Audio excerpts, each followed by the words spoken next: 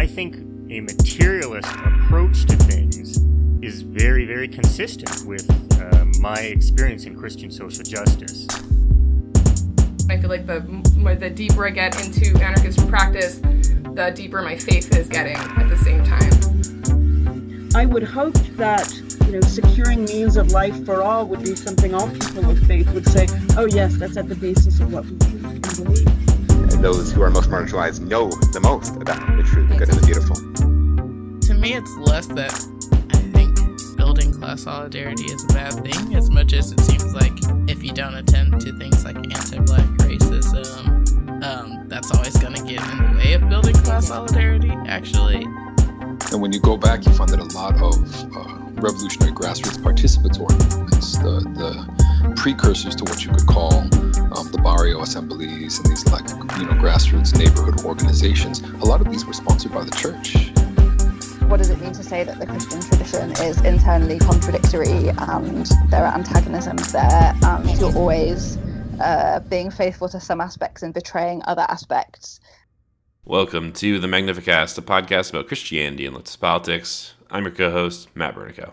And I'm your other co-host, Dean Detloff. Dean, who's your favorite saint?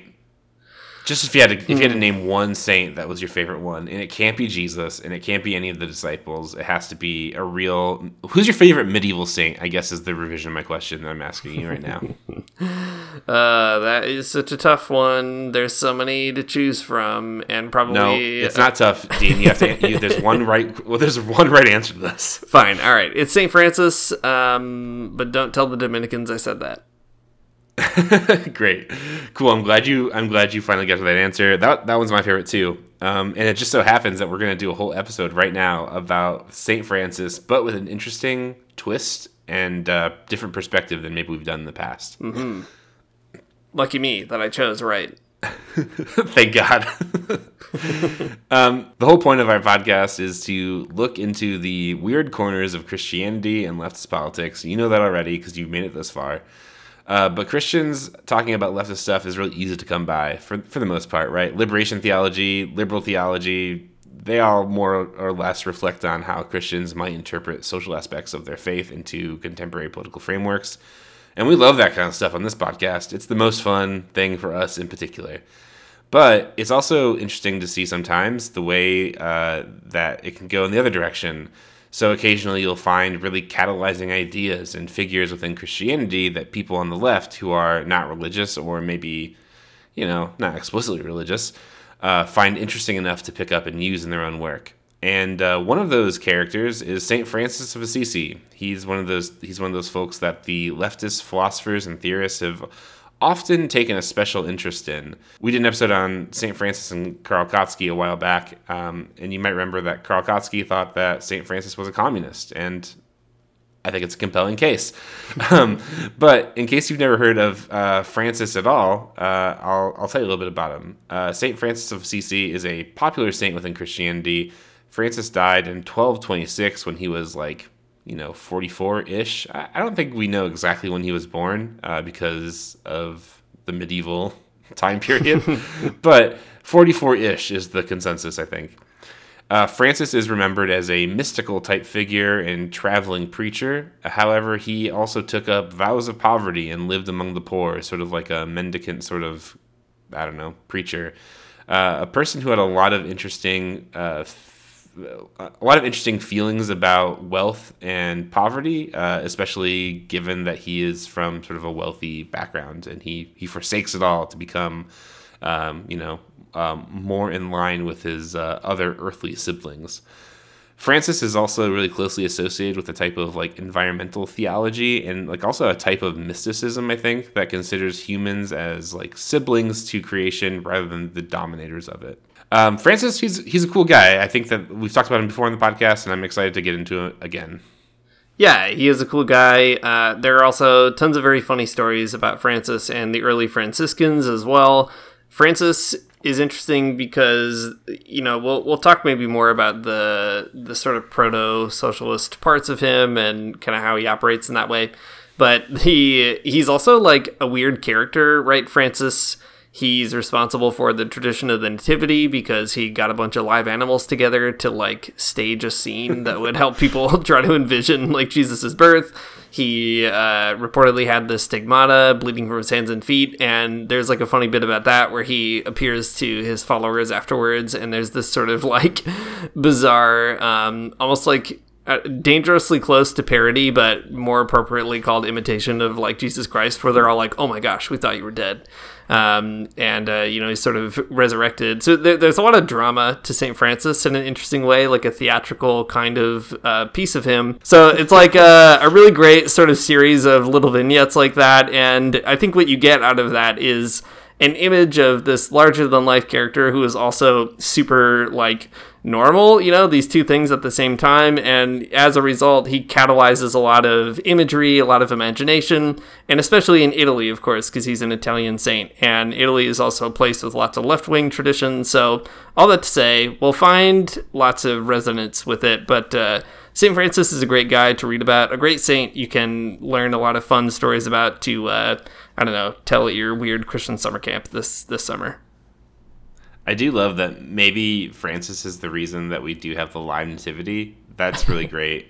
Like the bane of youth group kids everywhere. Exactly. Who have to stand like outside their church in the cold with like a sheep and a horse or whatever. That's right. You can blame St. Francis. I'm blaming him.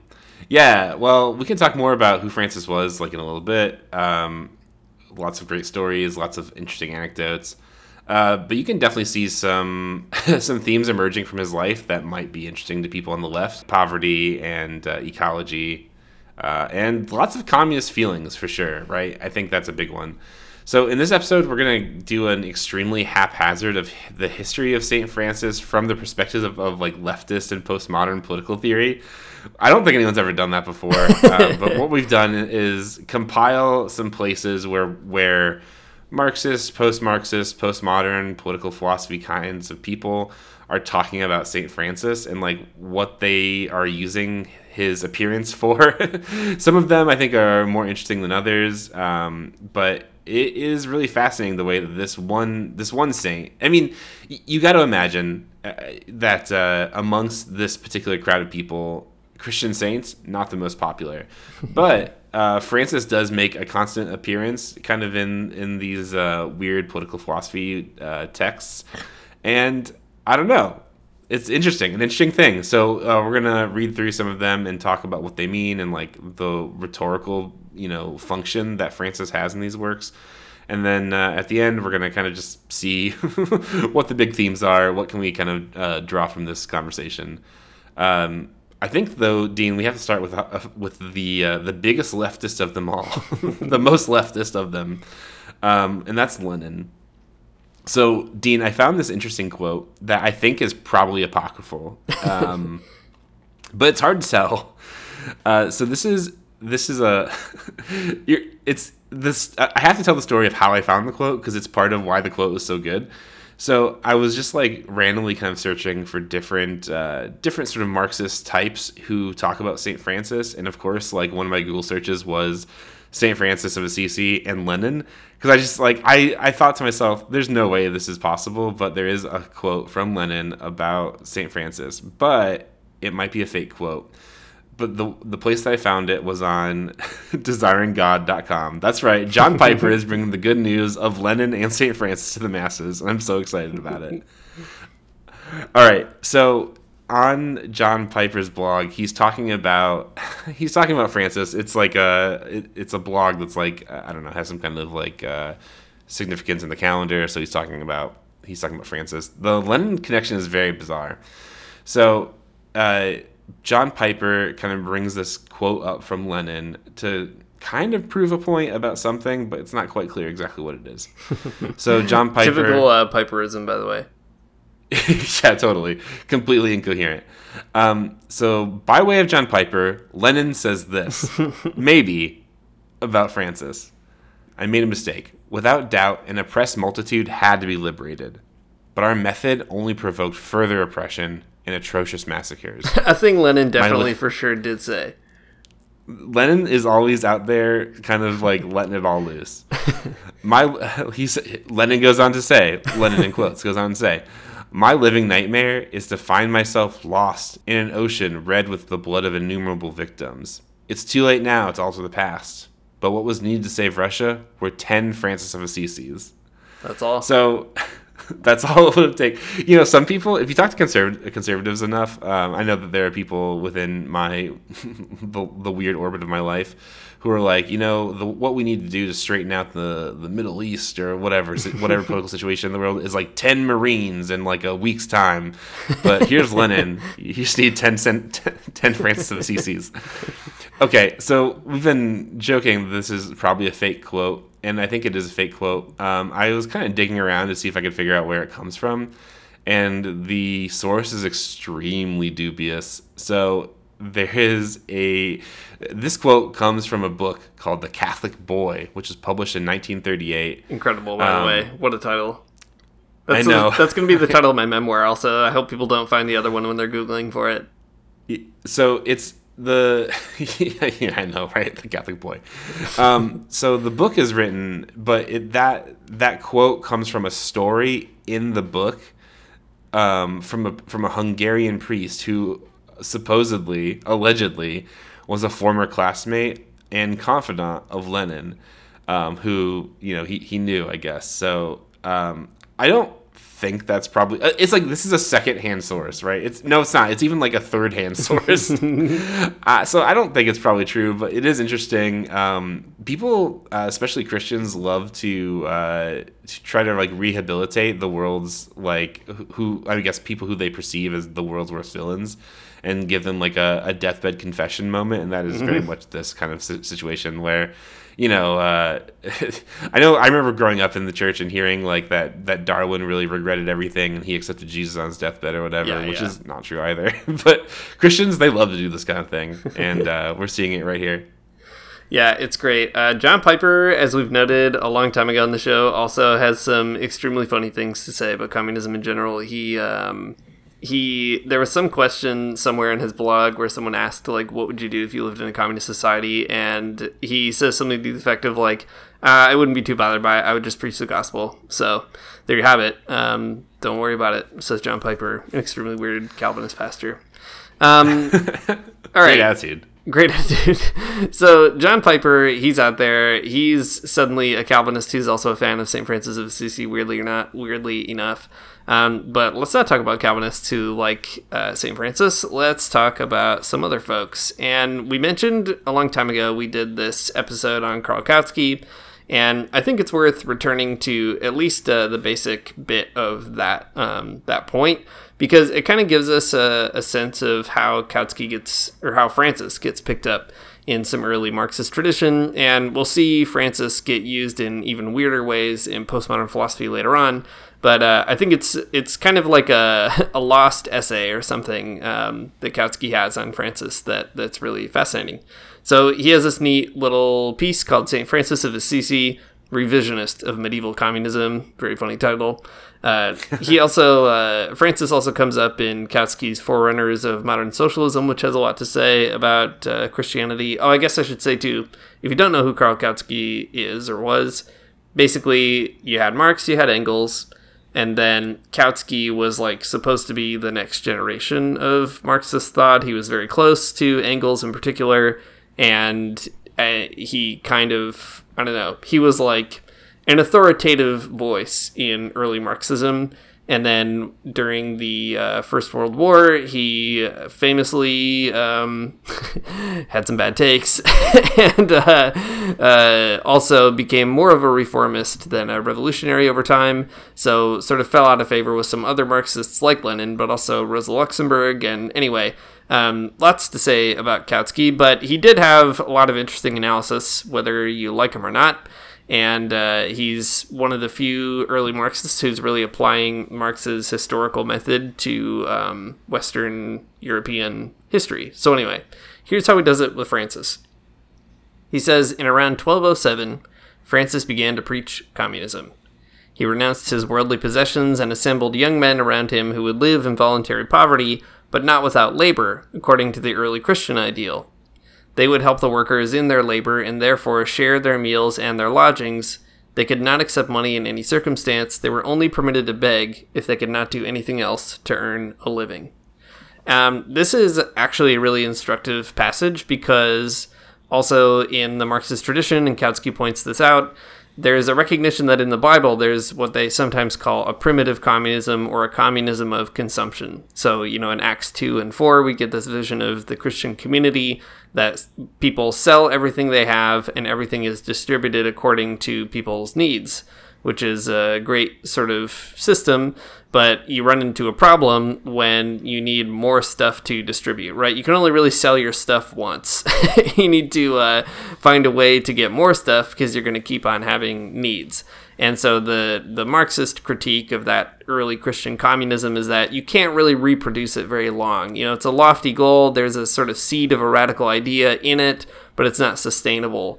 And what Kautsky is pointing out with Francis is that what you get in Francis is, first of all, that seed, right? There is this sort of commitment to poverty, voluntary poverty, but there's also this additional requirement for labor, right? That you have to be able to labor, and begging, sure, you should do it, but you really need to work, and to work alongside other workers. And it's really an interesting point, because this is also where capitalism is starting to kind of emerge. It's pretty early yet, but it's going to emerge, especially in Italy. And it's cool because Kautsky identifies the Franciscan movement as a sort of proto-proletarian movement, like something that understands what's at stake in both working and sort of the choice to throw in with the working class. And Francis is also famously a class trader, right? He was a noble person with lots of money and quit all that and left all of that, and also encouraged a lot of other noble people to become class traders as well. So all that to say, the first person on the table here, Karl Kautsky, giving us this radical vision of Francis as a class trader, a proto-proletarian. I think it's a cool vision that people on the left and Christians probably aren't really prone to thinking about when it comes to Francis. Yeah, for sure. I think that's really interesting, and you can start to see why people on the left are interested in the first place in Francis. It does leave out the importance of Christian theology in coming to those conclusions, but that's fine. Not the most important thing. We can skip over that, I guess. The communists, they don't care why he's doing it. They just care that he is doing it. Okay, good stuff. So that's Kautsky, but how about something different? I think this one's interesting. So W.E.B. Du Bois actually has this entire speech he gave to a high school once in 1906 about Francis. And I think it's actually, so I read the whole thing. Dean turned me on to it, and I read this photocopied paper of it, and it's really fascinating. I like it a lot. It's just like, it's a speech that you would definitely give to high schoolers, but it's cool because it's trying to situate poverty and the renunciation of wealth and why that's important for Francis, and what it might mean for us. Du Bois, a smart guy for sure, and this is I think some of his rhetoric at its strongest. It's really good. So W.E.B. Du Bois says this: "The lesson of St. Francis of Assisi is not the renunciation of wealth and the deification of poverty. It is, on the contrary, simply this great truth: the work of the world is to satisfy the world's wants. Now, the world wants material wealth, such as good food and clothing and shelter, but this is not all, nor even the greater part of its need. It wants human service and human sympathy. It wants knowledge and inspiration. It wants hope, truth, and beauty, and so great are these greater wants that often their satisfaction demands in some, St. Francis of Assisi, an utter renunciation of much of the material good of the world, that its spiritual starvation may be satisfied." An interesting kind of balance here and reframing of Francis. I don't think it's probably quite right to say that the lesson of St. Francis is not the renunciation of wealth and the deification of poverty, because I think that's there for sure. The deification of poverty, maybe not in exactly those words, but I think is actually a pretty big part of St. Francis's thought. But I can be persuaded otherwise. I guess what I like about this, though, is that it is instructive wisdom about St. Francis for high schoolers that does that gets around the asceticism of it all and kind of gives you something good, right? The problem isn't that that you have to satisfy your wants. That's just part of life. But it's doing it in the right way. not just sort of consumption for the sake of consumption, but human service and human sympathy. I feel like that's cool. I'm into that. Yeah, I mean, one thing I like about it is pulling out the assumption that that's also a human need, sympathy and service. That is a neat thing that you don't always get in, especially Marxist literature. I mean, Du Bois, he becomes a Marxist, but he has kind of a moment of being just like a cool progressive guy. But he always has this way of words, and I think one thing you get with Du Bois is this attention to human suffering in a really well-rounded kind of way, that people need food, clothing, and shelter, but they also need something sort of deeper, right? That there's a spiritual starvation, and that is the kind of thing that Francis is trying to attend to, that he is a reformer of the church. In Francis's biography, basically the way the story is told is Francis goes to this chapel. He has this mystical vision where Jesus tells him to rebuild the church, which lies in ruins. And the way he's going to do that is through voluntary poverty. So you do get this this renunciation of wealth, but it's with this kind of, evangelistic aim to recharge the church in some way or other, but also to meet the demands of the people who are poor. So Francis would go around and just hang out with the poor all the time, especially before he became a guy who founded an order. He was trying to sort of see, what are those basic human needs, and they are more than material. And I think that's something that is maybe like hard to say for people on the left, because you get really yucky Christian ways of papering over material needs that way, right? Like, I've heard all kinds of evangelicals, for example, when they talk about, let's say, I don't know, the importance of like international aid or solidarity aid or whatever, people will be like, that's great, but are they bringing them the gospel? Because at the end of the day, like, if they get food and they still go to hell, isn't that bad? Like, I've heard Christians say that. It's an extremely weird opinion to have. That's obviously not what Du Bois is saying, and not what St. Francis is saying either. And I think there's something about, like, trying to figure out how do you plot the spiritual need of people alongside those material needs that Du Bois is uniquely kind of calling our attention to. That's a good thing as well, maybe to find in St. Francis. Yeah, I think so. Well, okay, so far we have two things out on the table. We've got Kotsky's sort of like really straightforward reading that Francis is a communist and that's his whole thing, which is fine and good, and it's leaving out the theological and maybe ethical element to Francis's thought. And then we got Du Bois, who's saying something altogether different about maybe the ethical angles of his thought. But in both of these, Francis is definitely that Reformation type of character in the church, right? He's somebody who's bringing a whole different type of message to what Christianity is about, and like what Christian people should be doing in the world and how we should be thinking about it. Yeah, and that's cool. We're probably going to talk about a few more examples that are similar to that in a few minutes. But I do want to kind of bring up really quickly a more boring but still interesting and worthwhile perspective from the left on Francis. So we have these Reformation types of conversations, but there's also a lot of other commentators, philosophers, political theorists on the left who will use St. Francis as a way to demonstrate like the ways that the Reformation fails. That's a big talking point. So he is a reformer, but also there's others that kind of paint him as like an opiate of the masses kind of moment where the Catholic Church subverts and subsumes Francis' initial mission with regards to poverty and so on. So in the book The Mirror of Production by Jean Baudrillard, who is a very wild French philosopher, he goes out of his way to talk about the ways that St. Francis was like, invested in this like this life of voluntary poverty, but was used by the Catholic Church sort of like a chess piece in the larger scheme of like inter-church politics at the moment, with regards to reforms. So, man, we don't have to get into the medieval history of it all, but like at the time, like in Italy and like a lot of other places in continental Europe, there were these movements. These other kind of competing mendicant movements that were not that different than Francis in a lot of ways, but that were more critical of the church and more critical of the hierarchy, but still embrace the type of poverty that Francis did. So, for example, there's a group called the Waldensians, who were, doing some similar things, but more critical of the church hierarchy. So Baudrillard and some of the other leftist commentators like Gramsci and a few others too, but we don't need to name them all.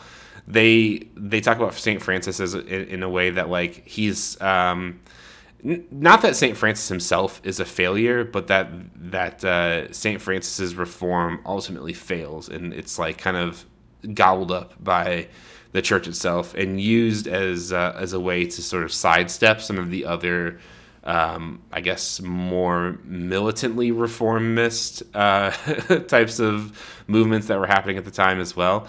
So you have these like maybe some of these very positive ways of thinking about Francis as a reformer, but then you have some of these other ways that are more like pessimistic about the reforms. These two different strains I think are important. But the W.E.B. Du Bois one is great because it's focusing on sort of the positive out of that and giving you something to hold on to, morally speaking, rather than in terms of like very inside baseball church history or something.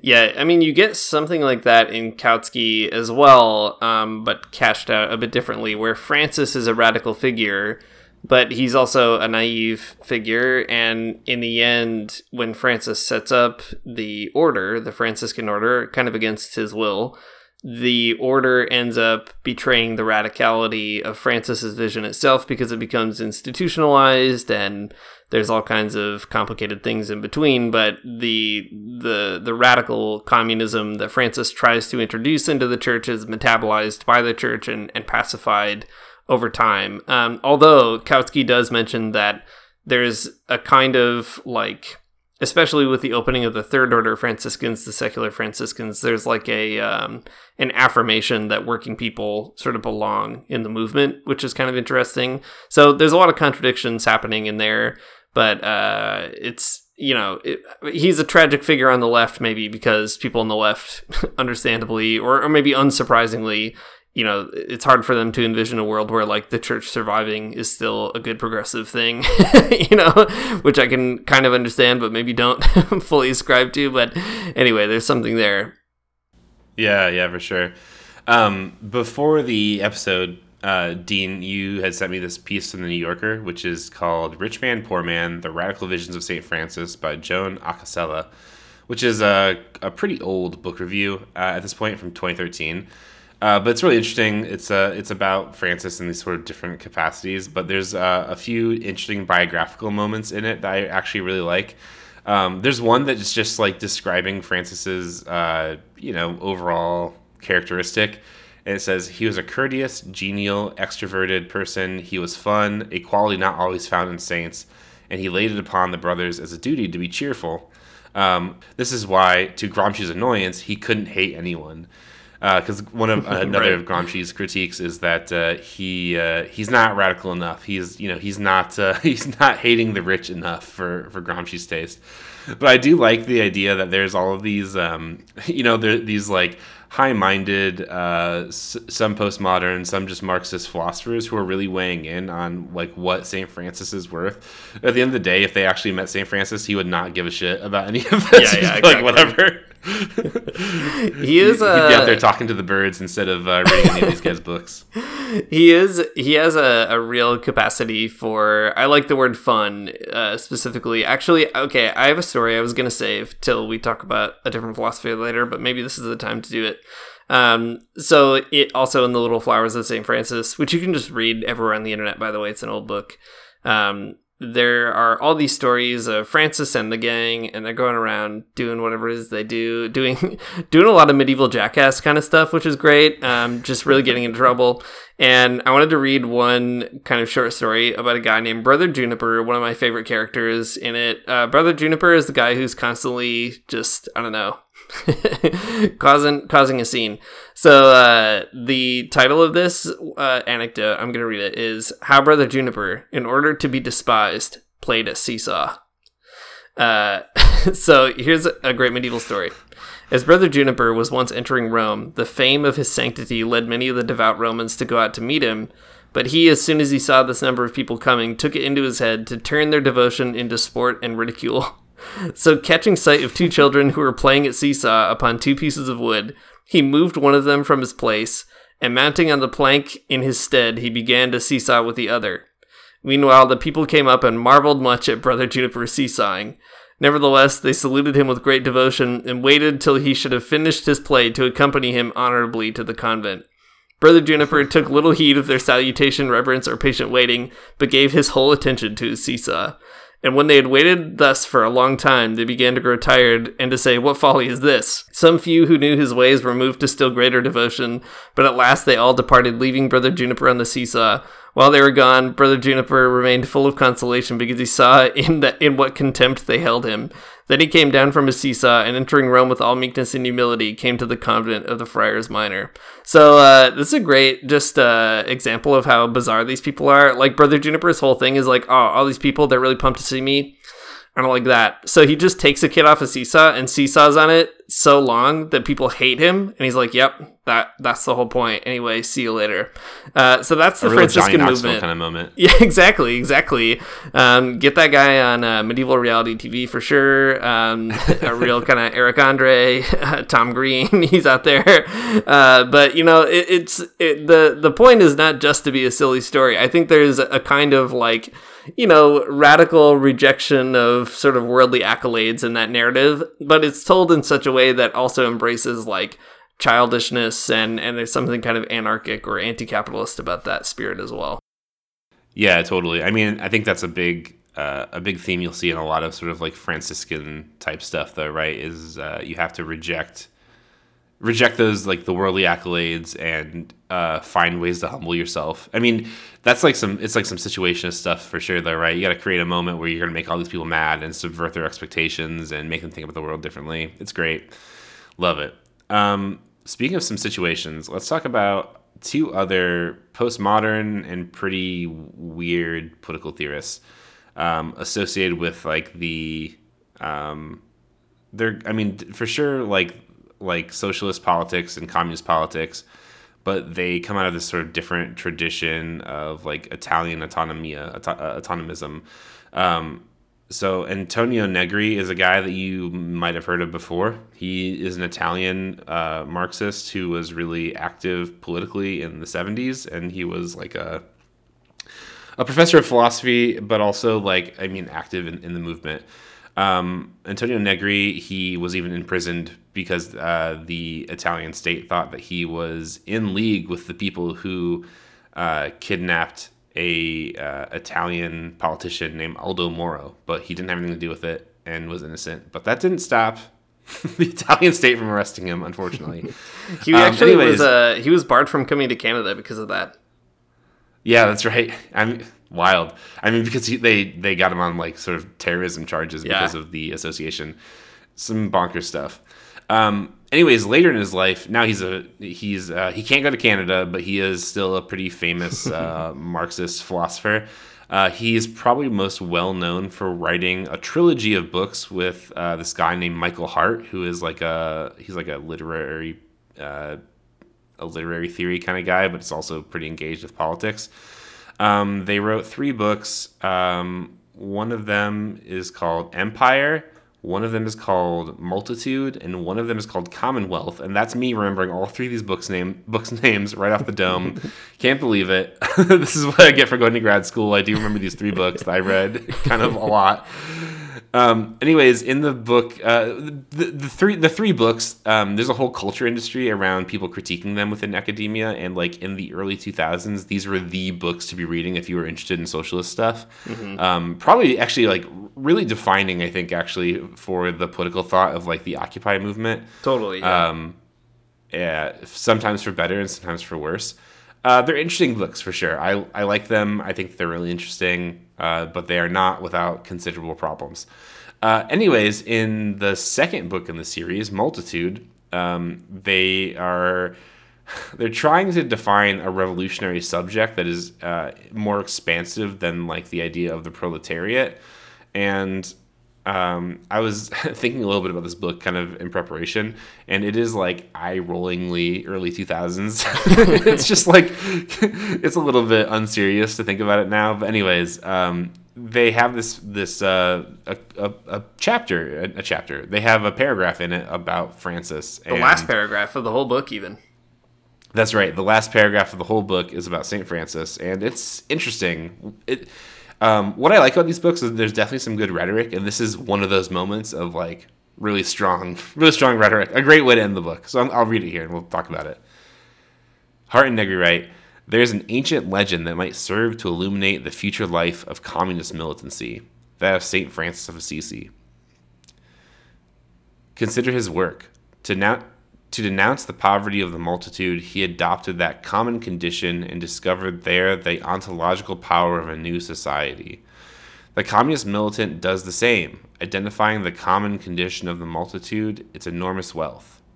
Francis, in opposition to nascent capitalism, refused every instrumental discipline, and in opposition to the mortification of the flesh, in poverty and in the constituted order, he posed a joyous life, including all of being and nature, the animals, sister moon, brother sun, the birds of the field, the poor and exploited humans, together against the will of power and corruption. Once again, in postmodernity, we find ourselves in Francis's situation, posing against the misery of power, the joy of being. This is a revolution that no power will control, because biopower and communism, cooperation and revolution remain together in love, simplicity, and also innocence. This is the irrepressible lightness and joy of being communist." Incredible. Some good stuff in there. Like I said, good rhetoric for sure. But I think in this particular moment, you see highlighted, again, that like strong association of Francis as a reformist type of character. But I think Hart and Negri would probably say a revolutionary type of character, right? This is a reform, not just of like not just like a political economy, but a type of reform of the way that you see the world and the way that you think of yourself ontologically, not just as a human set apart from nature, but as a human who is integrally connected to animals, the galaxy, space, the sun, the moon, and like all of the people, right? So there's a real like in this way that Hart and Negri are using it, Francis is like a communist in the Kautsky kind of way, but also there's a bigger picture going on behind the scenes here where the entire sort of position of Francis in the world is important and is communist in and of itself. Not just like the acts, not just the ideas or the acts around poverty and property, but the whole comportment of Francis toward like all of creation is communist in Hart and Negri's idea.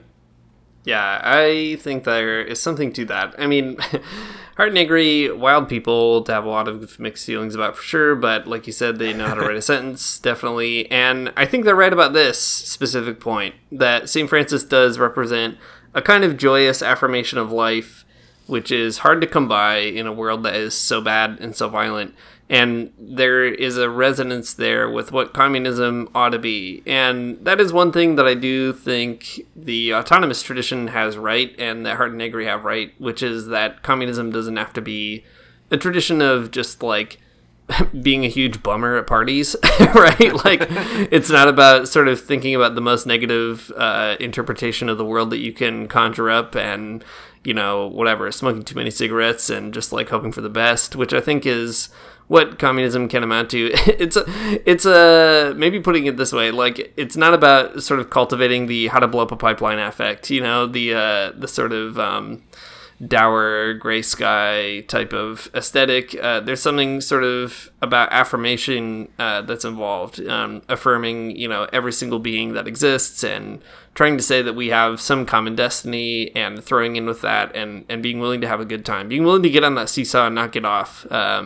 There's something about that feels really, really communist to me. Yeah, I think so. All right, Dean, it's your turn. It's your turn to give us a weird postmodern philosopher and tell us about his approach to Francis. It's a good segue here because I want to talk about Francis from kind of an oblique angle here. I want to talk about Peter Sloterdijk, a guy who's not really a leftist, but had a moment in his life where he was almost a leftist with this great book called Critique of Cynical Reason. a book that meant a lot to me at a certain time, and it's really fascinating. In the book, Peter Sloterdijk, he's a German philosopher. This is like his first big book. He's trying to engage kind of a similar problem to what we were just talking about. Basically, he's a German guy. He knows all these German critical theorists, and he's like, whoa, have you ever read Adorno? What a huge bummer.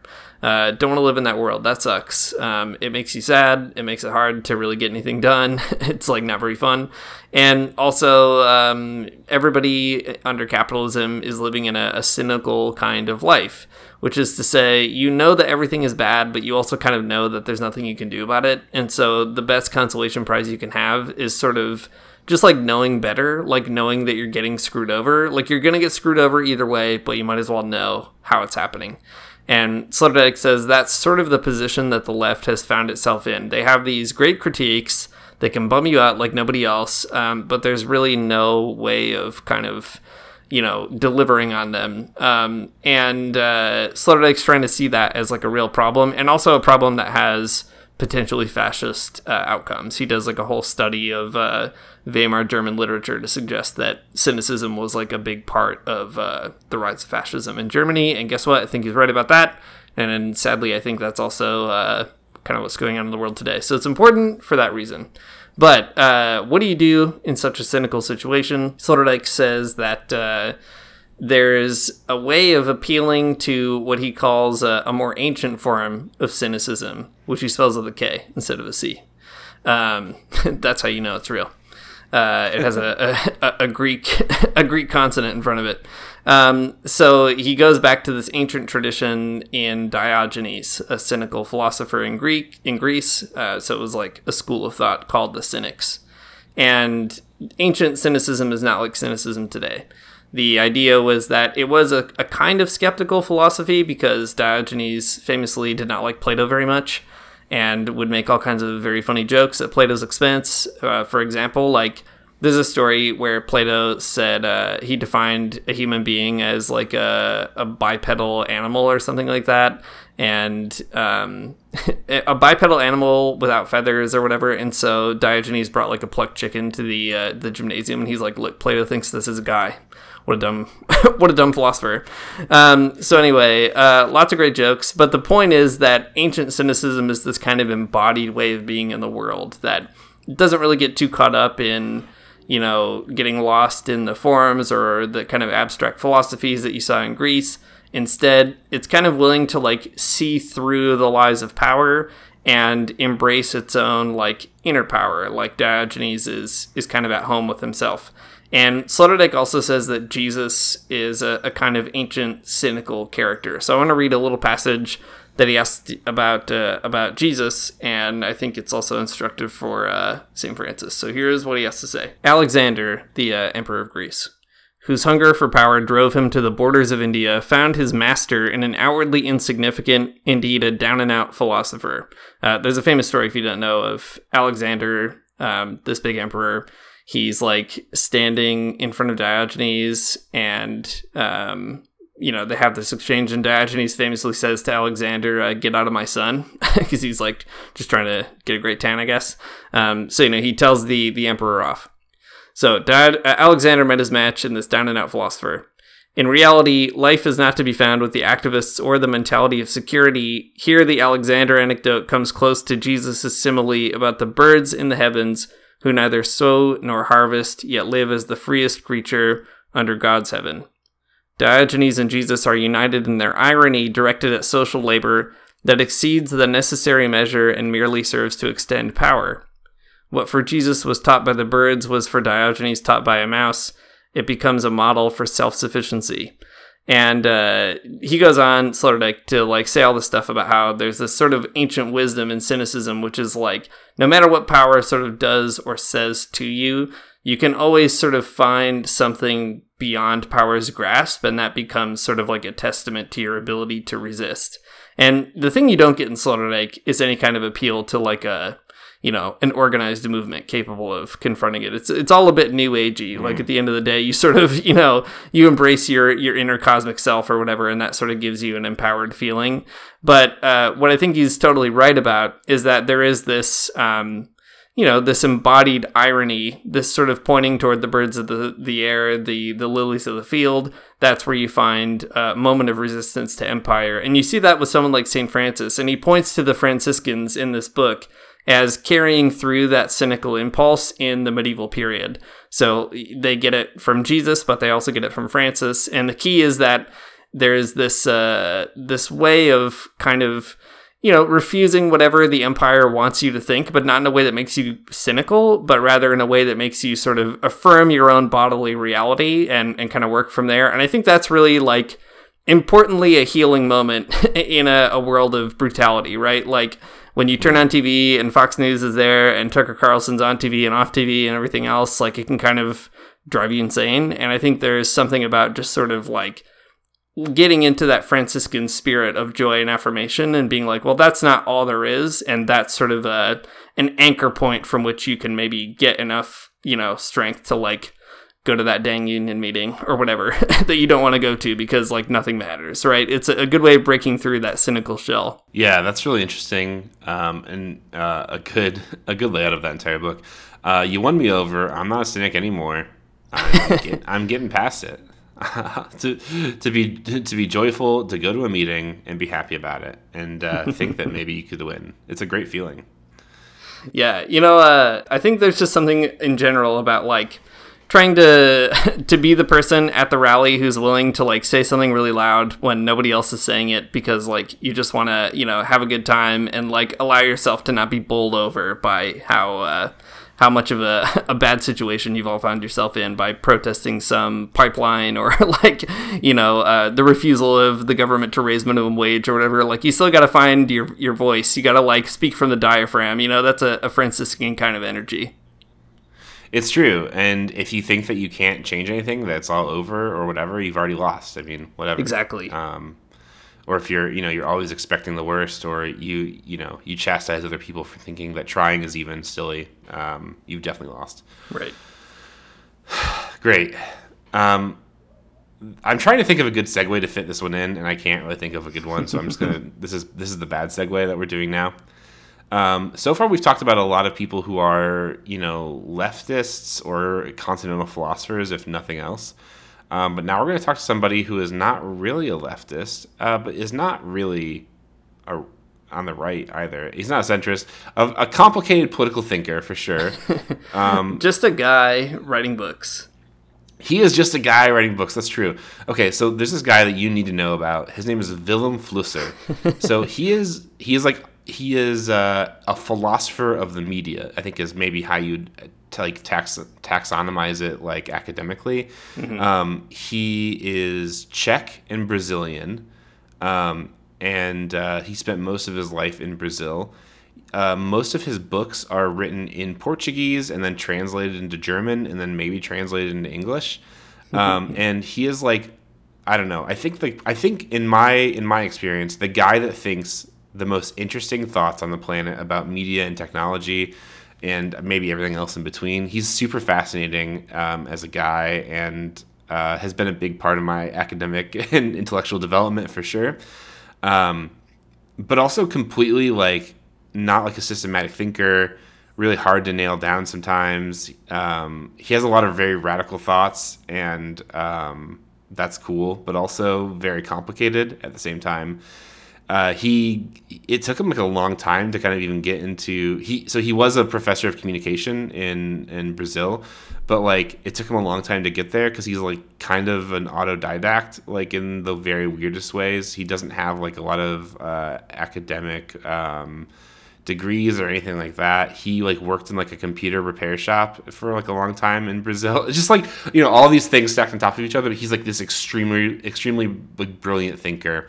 And he has something interesting to say about St. Francis. But before we get there, Dean, what's your experience with Flusser? Because I want to endorse him as heavily as I possibly can. Flusser, yeah, he is the best guy you've never heard of. And everything he said is right. He also has some really fun approaches to philosophical writing that are really rewarding. Like, when you read an essay by Flusser, I find you have to read it very slowly, but it's, like, really fun to do. He kind of leads you down a lot of paths. He makes you think stuff you'd never think. He has this great essay, for example. Here's, like, a great one that A great philosophical point that I keep in my back pocket for when someone says, like, tell me something interesting about philosophy. Willem Flusser has this cool point where he has an essay on it's on language and digital culture, and basically says, words, what are they even? Guess what? They're just little pictures, right? Letters, they're little images that people drew at one point. And we decided to sort of call them words. We became literate people. And for a long time, we've had literate societies, right? Reading societies. And that's a wild thing. But now there's this new kind of irony with digital media where people write all kinds of code and they use language to build images in this weird reversal. So there's this kind of primacy of the image, then you get into the word, and now we're having this kind of primacy of the image again.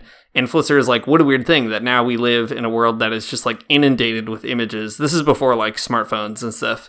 And, what will that do to like our psychology to sort of move away from being a more literate-based society to being a more image-based society? And, man, it's a great thing that will keep you thinking all afternoon. But the best thing that Flusser ever wrote is the thing that I want you to introduce, Matt. But I'll give the very beginning pitch. It's a great book called The Vampiritudes Infernalis, The Vampire Squid from Hell. And it is the coolest book of philosophy that you can read this summer. A lot of summer recommendations here in May. So, Matt, what's this great vampire squid book about? Right. So the book is called Vampiritudes Infernalis. And to say it's a book about vampire squids isn't quite right. It's sort of about vampire squids. And it's also sort of like the most existential philosophy you'll ever get. What does it mean to be a human? What would it mean to experience the world in a fundamentally different way, phenomenologically speaking, is the question that Willem Flusser asks in this book. It's hard. Okay, the book is cool, and it has a lot of things to say about vampire squids and how they interact with the world. A real animal, by the way. Yeah, a real animal that lives in the night zone, I think is what it's called, the ocean, where there's very little light and very little oxygen. And the thing that's hard about it, though, is that I don't know how much of it is actually true in, like, the real biological sense. The book is kind of like if someone learned a little bit about about an animal, but then just kind of wrote a book that's sort of like a parable about that animal, maybe. Anyways, so in that book, Willem Flusser, he draws out this distinction between a Darwinian approach to biology and philosophy, I guess, and a Franciscan approach. And this is what he says. Darwin developed this rationalization of instincts to perfection and may be considered to be politically on the right. St. Francis conversed with birds, degenerate men. I'll explain the vocab in a minute. St. Francis conversed with birds, degenerate men, and not with salamanders, imperfect men. He overcame instinct with his spirit and love and may be considered to be politically on the left. This fable shall follow the Franciscan example and seek to overcome anthropocentrism during its contemplation of life's current. Okay, so the degenerate men, that's when Flusser says that, he's talking about creatures that are following an evolutionary path that trends towards humanity. And when he talks about imperfect men, he's talking about the evolutionary path that trends away from humanity. So birds are in the big phylogenetic tree, I guess, are closer to people than salamanders are. He has this whole thing in the book about why do you think bugs are gross? And he thinks it's because they trend evolutionarily away from humanity, and like the further something is away from your like spot in the big evolutionary tree of life, the grosser you're gonna find it. So like bugs, they're yucky. Snails, they're yucky. Like an octopus, it could be yucky if you touched it or whatever. And it's because it's not like you fundamentally. It's like so different than your evolutionary perspective that it's like grotesque to your way of life. But anyways, in this way of looking at biology, there is something kind of Franciscan about it, because it's recognizing the things that are closest to you have a particular connection to you, and things that are further away have less of one. Yeah, I do really like that basic point as well, though, that the St. Francis has a left-wing vision because he's willing to embrace even that gross stuff, right? The bugs are your siblings too. That's leftist philosophy, right? The dregs of humanity and also of all creation. That's the kind of thing that you have to sort of make yourself common with. I mean, that's what you see in the Heart and Negri reflection as well, right? That Francis is willing to take on whatever is common. And that is a radical position, as opposed to this Darwinian hierarchy of being willing to crush a creature because it's too far away from you biologically or something to have solidarity with it. And I think there's something also really true about that Francis does offer this vision of creation where everybody is a sibling. And that is kind of a leftist aspiration, that we want to live in harmony with the earth. We want to sort of be plugged into the earth as part of its metabolic processes instead of interrupting those processes by whatever it is we're doing for our own gain. I think it's great. We promised Flusser's great, and guess what? Here you go. A really cool insight on St. Francis in a book about vampire squids. You'll literally never read anything like it in your entire life. So That's right. You should get this book about vampire squids. It's worth your time. If you like reading, it's definitely worth your time. If you don't like reading, then you've done enough already. If you don't like reading, there's actually one edition that does have a bunch of... There's 2 editions out there, and there's one of them that has a bunch of sketches of vampire squids at the back, so you can just have that one. That's true. That's a good one. Yeah, there's the one that's from Minnesota Press is the one that's it's translated from German, and then there's one from this very bizarre press called Atropos Press that's translated from the Portuguese. And personally, I like Portuguese better, but they're both good, so it's fine. Who cares? All right. I've got one more very funny take, and then we'll kind of wrap this conversation. But I think you're already seeing some good trends kind of emerging here. So another leftist that comes out of Italy, interestingly enough, and has a big history with the Autonomia movement there, the autonomous Marxist movement in Italy, is this guy named Franco Berardi. He has written a lot of very cool books. If you want a recommendation from him, there's a book called The Soul at Work that you should read, and it's about what happens to your soul when you're working. And I gotta tell you, it's not very good. Anyways, Berardi is a really interesting thinker. He has a lot to do with Felix Guattari, who is a French postmodern kind of thinker, and has a lot to say about, that's it. That's all I want to say about him. That's fine. Anyways, but Berardi, he's still alive, and he's also very in sort of the art world and more avant-garde and conceptual types of art. You'll often see him writing for an online magazine called Eflux, which is a leftist-ish art magazine. Anyways, this is from 2015, so it's dated, but I think it's such a funny story that does have something to do with Francis that I think is worth telling about. So this is from an article called Petition to Pope Francis for the Final Abolition of Hell. The article is like this. In 1998, the Argentinian artist Leon Ferrari sent a petition addressed to God's representative on earth, the Pope, the Roman Apostolic Catholic Church, John Paul II, asking him to abolish hell, a place of endless torture and suffering to which the majority of mankind is condemned. The Holy See and the Vatican refused to accept the petition, arguing that it was unable to abolish hell. The place of eternal suffering is eternal, and therefore will continue to exist.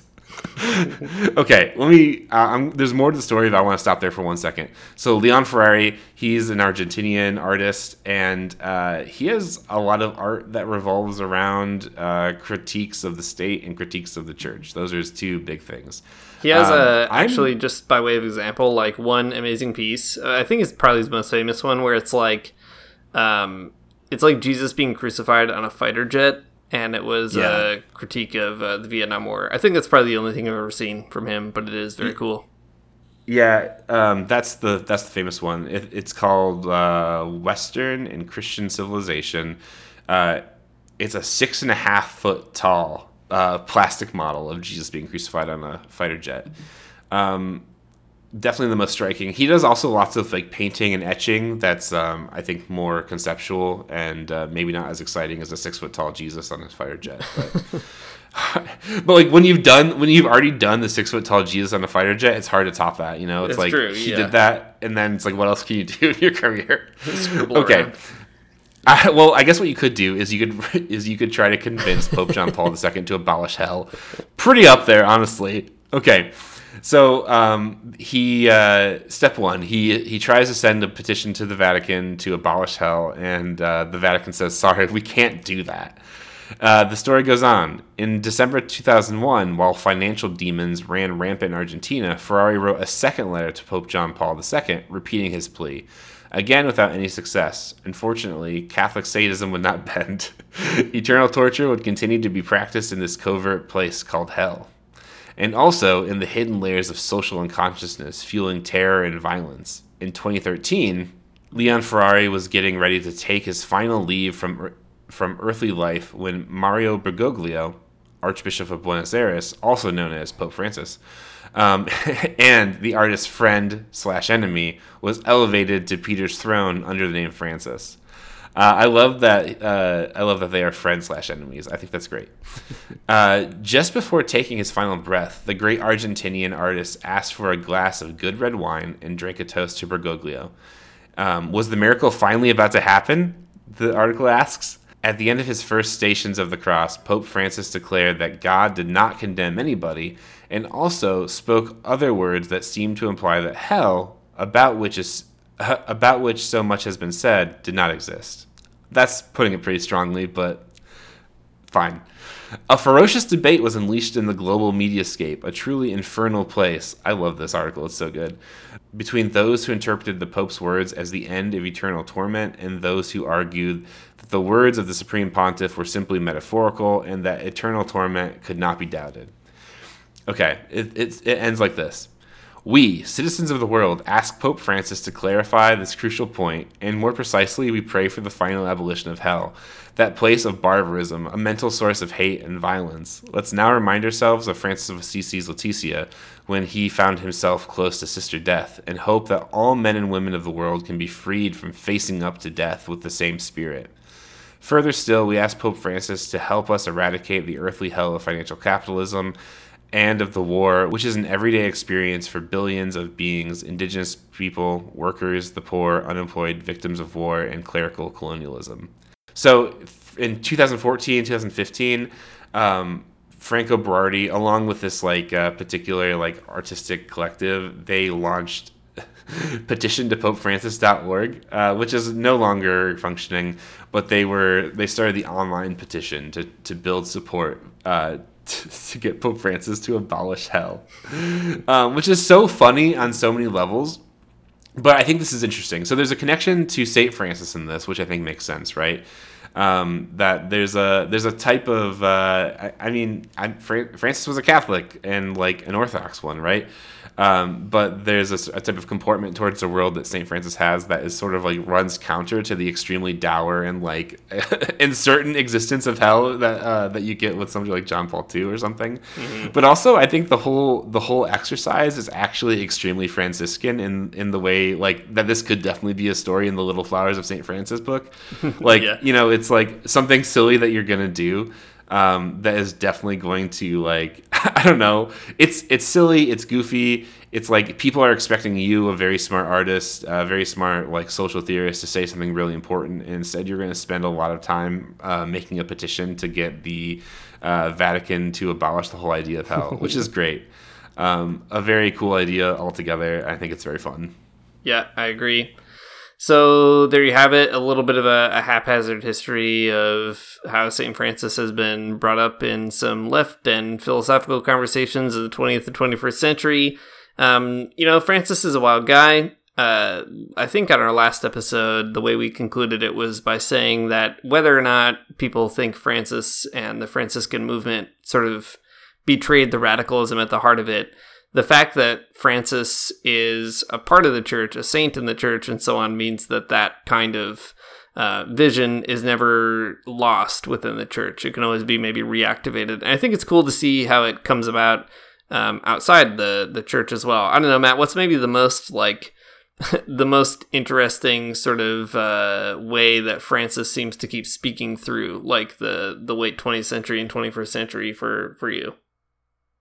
Yeah, I mean, I think that the general observations with regards to like Francis as a type of reformer is really cool, and to see that like anytime the left needs like an interesting and joyful reformer, that's the go-to. It's very cool. I think, though, the part missing from a lot of these conversations of people on the left is Francis's ecological connections. I mean, except for Flusser, who completely gets that for different reasons. But you'll see that more in liberation theologians like Leonard Boff. But man, I think that's the part they're all missing. That's the part they're sleeping on. The ways that Francis rejects a hard type of anthropocentrism in his whole life is really important, and I think worth more consideration from people on the left. Yeah, that's good. It kind of reminds me at the end here, like Alistair MacIntyre, the Catholic philosopher who was a Marxist and an Aristotelian and then a Thomist. He famously ends one of his books, After Virtue, by saying we need a different Saint Benedict. That Saint Benedict is kind of the person we need for our time, and I think he's wrong about that. I think what we really need is another St. Francis to get us out of this mess. Heart and Negri are right. Maybe not about everything, but definitely about that.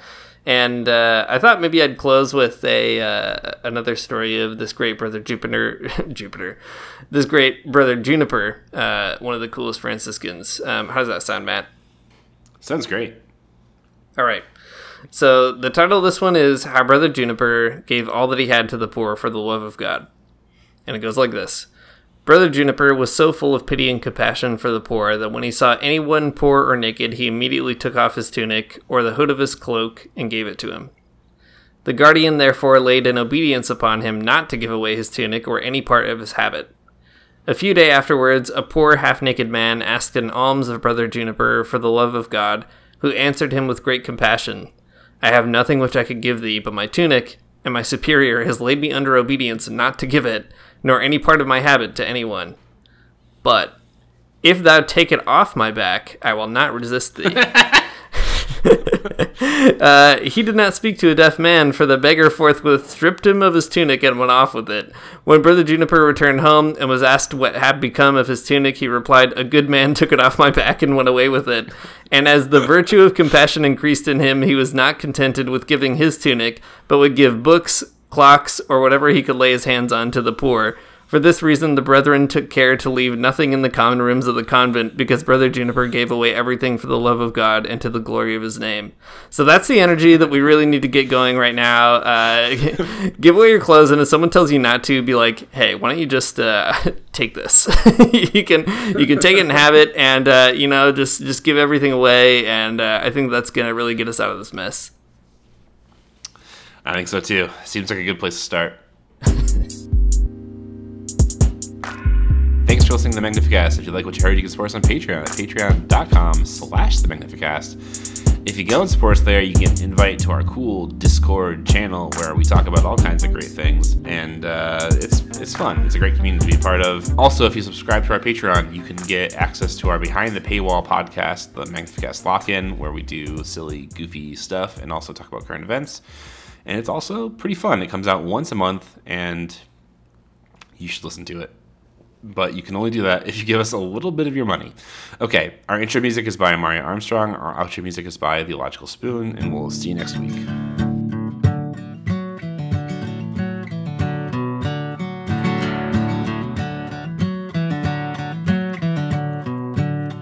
I don't wanna get up for church in the morning, souls alive. Heaven come to earth and there won't be no church. We'll meet down by the riverside. There we'll swim with all creation. Never get tired, never bored. Don't worry, someday there'll be no dam between us and our Lord.